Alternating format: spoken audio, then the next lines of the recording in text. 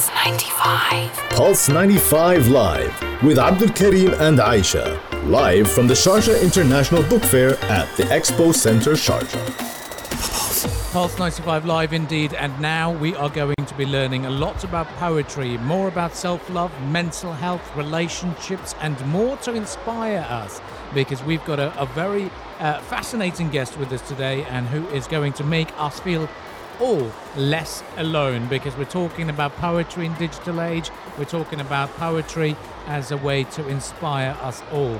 Now, we're talking about Shelby Leigh, and she's written her recent work, Girl Made of Glass. So a very warm welcome to Shelby Leigh, and a very good afternoon. Thank you for joining us today. Thank you so much for having me. It's wonderful to meet you both and chat with you today. We're looking forward to this. Now, let's start off by talking about mental health and poetry. How do they go hand in hand, and how can they be useful? Definitely. I think poetry is so healing to not only read, but also to write. It's something that I use a lot in my own healing journey. It's something that I've been doing since I was little. And it didn't start off being about mental health. I didn't really know what that meant. I was just writing what I felt. I was writing my emotions. I was navigating anxiety and insecurities that I had growing up and still today. And it slowly evolved into being a mental health poet and sharing my work online. And I didn't have a name for it, but there's a huge intersection between the two. Poetry is so vulnerable and it's so healing, and of course our emotions are going to come out in poetry, and so whether you read poetry or you write poetry, there's such a strong intersection between the two. Mm-hmm. And how do you define poetry? Because when we think of poetry, especially in English literature class, there is a specific idea of what poetry is, and then modern poetry just broke a lot of these rules. So how do you define it? Yeah, that's a great question, and I love that question, because to me, I think poetry is so many different things. I don't prescribe to those strict rules that we learn about in school. Mm-hmm. And of course, I admire so many writers that I grew up reading and learning about in school, but my audience primarily is going to be younger people. I speak to young adults, I speak to teenagers, and I want them to be able to relate to it and be accessible to them. And so the style is very important for me to be not so complicated that it takes a lot of times to reread it and analyze it and all of that, like we do in school, which again is great. But I think that my audience resonates more with that more contemporary, modern style that is more simple. So to me, I don't like to have, gatekeep poetry. I think anyone that wants to be a writer, you don't have to follow the specific structure. It can be whatever you make it. If you can elaborate a little bit on Girl Made of Glass, your recent work, and you say that it's about finding yourself, forgiving yourself, and loving yourself, and many ways our past haunts us, and that's how we explore it. So what's the big message behind the Girl Made of Glass? Yeah, so Girl Made of Glass is the person in the reflection of the mirror. So whenever I look into the mirror, it's that girl that's coming back at me and giving me those negative thoughts about myself. That's telling me I'm not good enough. It's telling me I'm not beautiful enough. That is the Girl Made of Glass. So that's the kind of the character in the book. And throughout the book, I focus and write a lot about forgiving yourself. And what I mean by that is those negative times, those times where I wasn't nice to myself, those times where I believed all that self-doubt and let it hold me back. That is who the Girl Made of Glass is. And so it's really about knowing that it takes time to find yourself, knowing that you can forgive yourself for all of that self-doubt, that it will never fully go away, but you can make so many improvements. And so by the end of the book, my goal is for those readers to start on that journey themselves and see a path forward if they are feeling negativity as well. Mm-hmm. And how did that come along? As in, was it just a collection of things you've already written? Or did you dedicate yourself towards taking these feelings and emotions, and then you said, I'm going to put them and compile them into a book? Yeah, I wrote it as a book, so it wasn't just a bunch of poems that were written. I did do that in the past for past books. This one I set out with my mission. I knew what I wanted to tell, the story I wanted to tell, the character that I wanted to have in there. And so I wrote it not necessarily from beginning to end, but I wrote it with those themes in mind, knowing how I wanted the collection to look. And that's how I kind of wrote it with that mission in mind. I really thought about what I want my readers to take away from it. And so that's how I put it together. And what are you working on next now? Is there something, is there any other work in the pipeline? Yeah, there is. I am working on my 4th book. It's also poetry, but it will explore some different things. I've been writing a lot about time, which I haven't really written about in the past, kind of at that age where I'm starting to feel like, am I running out of time to like do the things that I want to do?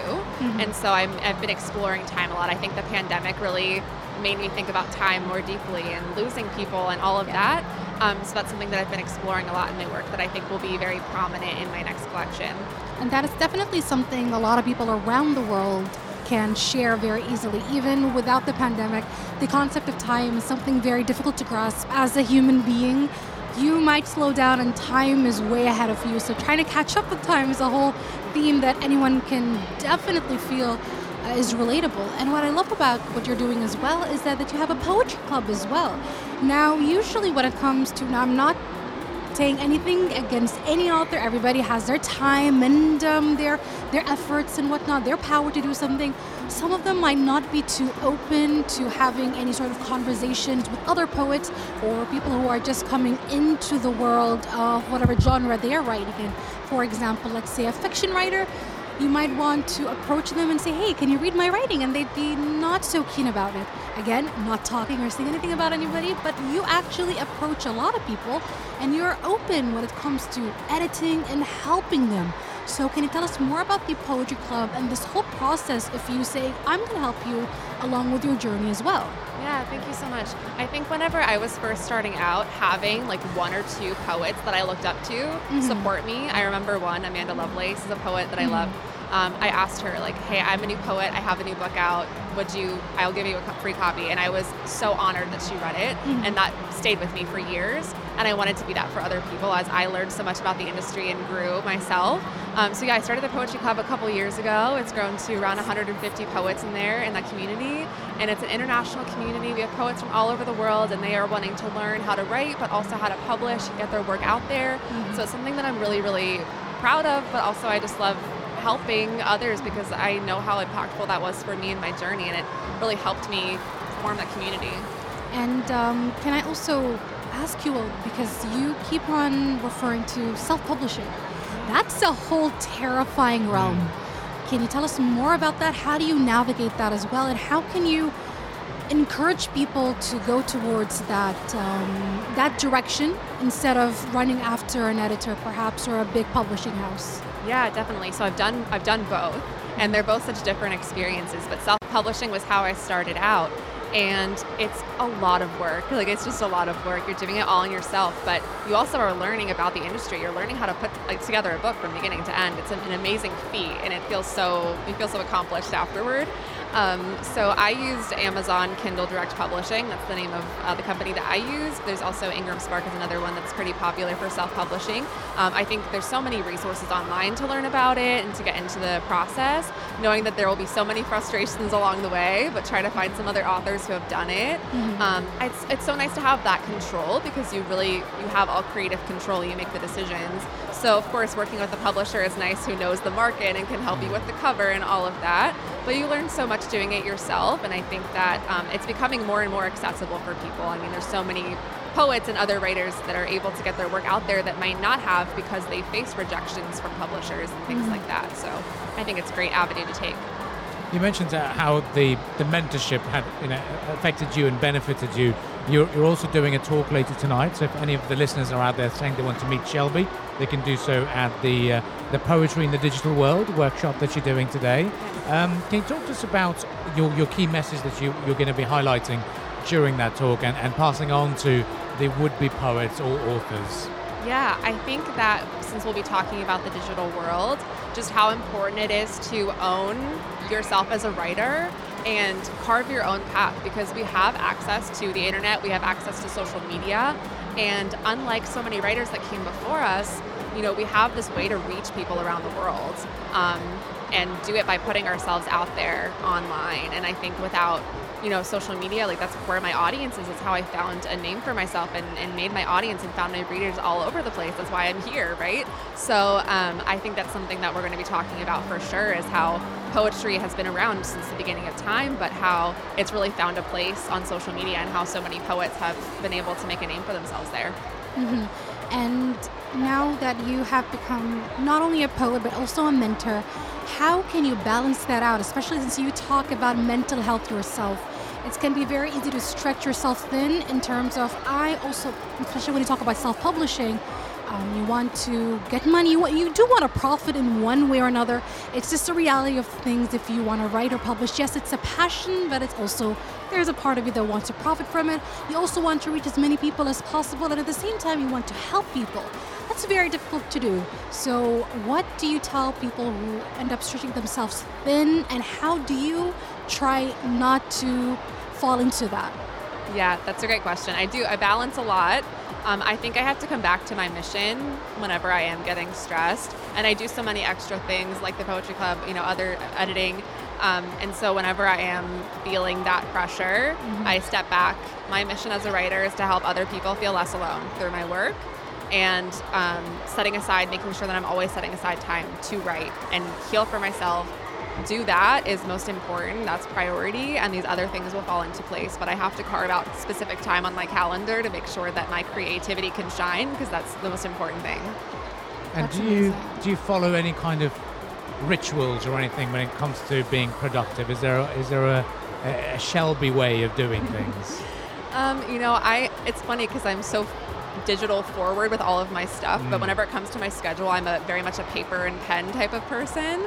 So I have my planner, I have my to-do list blocked out hour by hour of what I'm going to get done that day. I have my writing hour set aside. Okay. I have, respond to emails here, answer phone calls, whatever it is, very outlined. I like a routine, and it changes day to day, but I like to have it all written down. I can look down and see, okay, this is what I'm doing now. The next hour, I'm going to do that. So that's kind of how I stay productive. And what can you tell young poets listening to you right now, especially since, yes, lots of other poets have paved the way for modern poetry and contemporary poetry, but I feel like that there's still some backlash about it, quote unquote, not being real poetry. So what can you tell other people who are willing or want to go towards that path and maybe learn from you? Yeah, I think every writer faces backlash. Even poets that are considered real poets, they're going to get people that don't like their work either. Yeah. So I think it's something that you have to be resilient in any industry, but I think in writing you get rejections, you get negative feedback, you get criticism. You have to, move forward despite that. Remember what your mission is. Remember that you want to make an impact, and remember that poetry is healing for you as well. So don't let that stop you, and just keep going. Okay. Lastly, I'd like to pick on that. How can poetry be healing? Because there's going to be lots of people suffering from mental health, and sadly, they don't see the light at the end of the tunnel. They do have that struggle, and they think other people don't understand them. But when you preach the idea of poetry, what should they be doing within themselves to find some kind of sanctuary here? Yeah, well, I think, one, if you're writing it, just let it out. Don't think about other people might read this. Don't think about judging yourself while you're writing it. I like to just set a timer and just start talking about my day. Just write about my day and just let it out, and just don't judge yourself. And I find that, you might not notice it day one, but if you do it consistently, it really is healing. I mean, it feels so much lighter after you get everything out of your mind onto a page. Let out your anxieties. What are you nervous about right now? What is stressing you out? Just write about it. And it really is so freeing to have a ritual where you are kind of letting that out of your mind. Brilliant. Well, Shelby, there was lots to learn from this conversation. I know we've got lots to look forward to from your panel in Sharjah. So what time is it, and what are you expecting from it? It is, I believe, at 7:15 p.m. And I'll be speaking with a couple other poets on the panel. We'll have a moderator asking us questions about poetry in the digital age. I think we'll be talking about social media and the internet and how poetry has kind of evolved over the years. So it should be a good session. I don't doubt it, honestly. I'm pretty sure it's going to be very exciting and a lot of fun. And good luck with that session, and good luck at being here at the Sharjah International Book Fair. I hope that you have a lot of fun here in Sharjah and at the book fair as well. Thank you so much for having me. This was wonderful. Likewise. We're going to take a quick break, and coming up next, more chats with people, exciting people from all around the world right here at the Sharjah International Book Fair. Pulse 95 Live with Abdul Karim and Aisha. Live from the Sharjah International Book Fair at the Expo Center, Sharjah.